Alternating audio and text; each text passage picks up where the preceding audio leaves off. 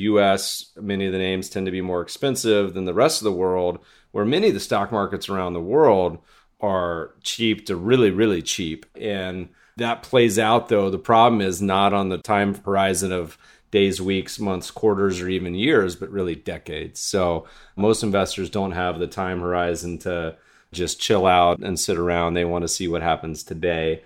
But you can listen to 200 episodes of the podcast, listen to me blab at length about that. So we're here to talk about you guys. If people want to find out more of what you guys are doing, what you're up to, how do they go about it? If you're an advertiser, if you're a league listening to this, if you have a team, what's the best place? How do they find out more?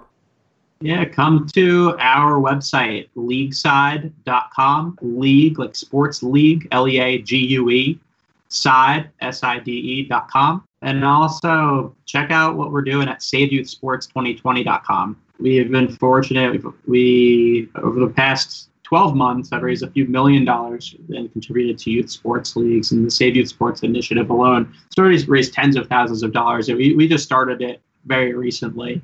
But July is Youth Sports Month in America, so we're going to have some exciting announcements along with Youth Sports Month. Can I answer your question about my stock picks that I'm most proud of? Yeah. Sorry.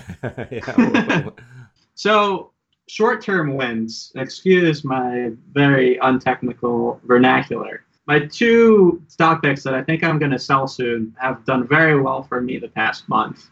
ERI, which is El Dorado Casino, over 100%.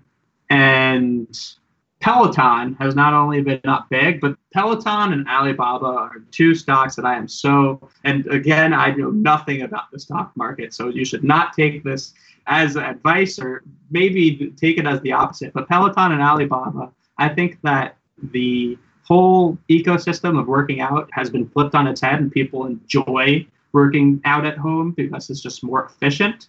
Very bullish on Peloton. Alibaba, I don't understand why Amazon is more than twice the market cap of Alibaba with so much room to grow. What do you think?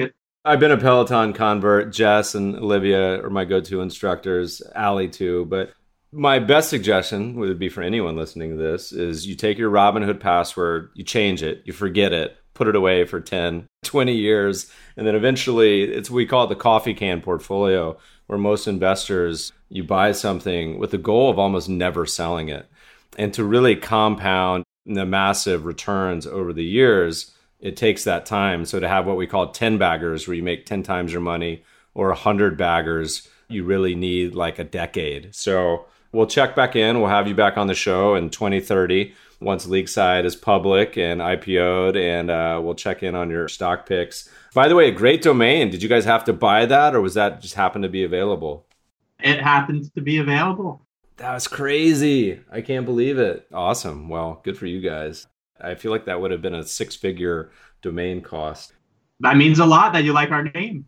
I do. I love it. Well, it's funny. The listeners have heard me drone on about this, but have invested in a lot of private companies, and some require a lot of due diligence. Some have just been, when they cross your desk, like the most obvious and great idea. I put you guys into that category, so no pressure. So I'm cheering for you guys. Evan, it's been a blast. Thanks for joining us today. Thank you so much, Meb. Really enjoyed it.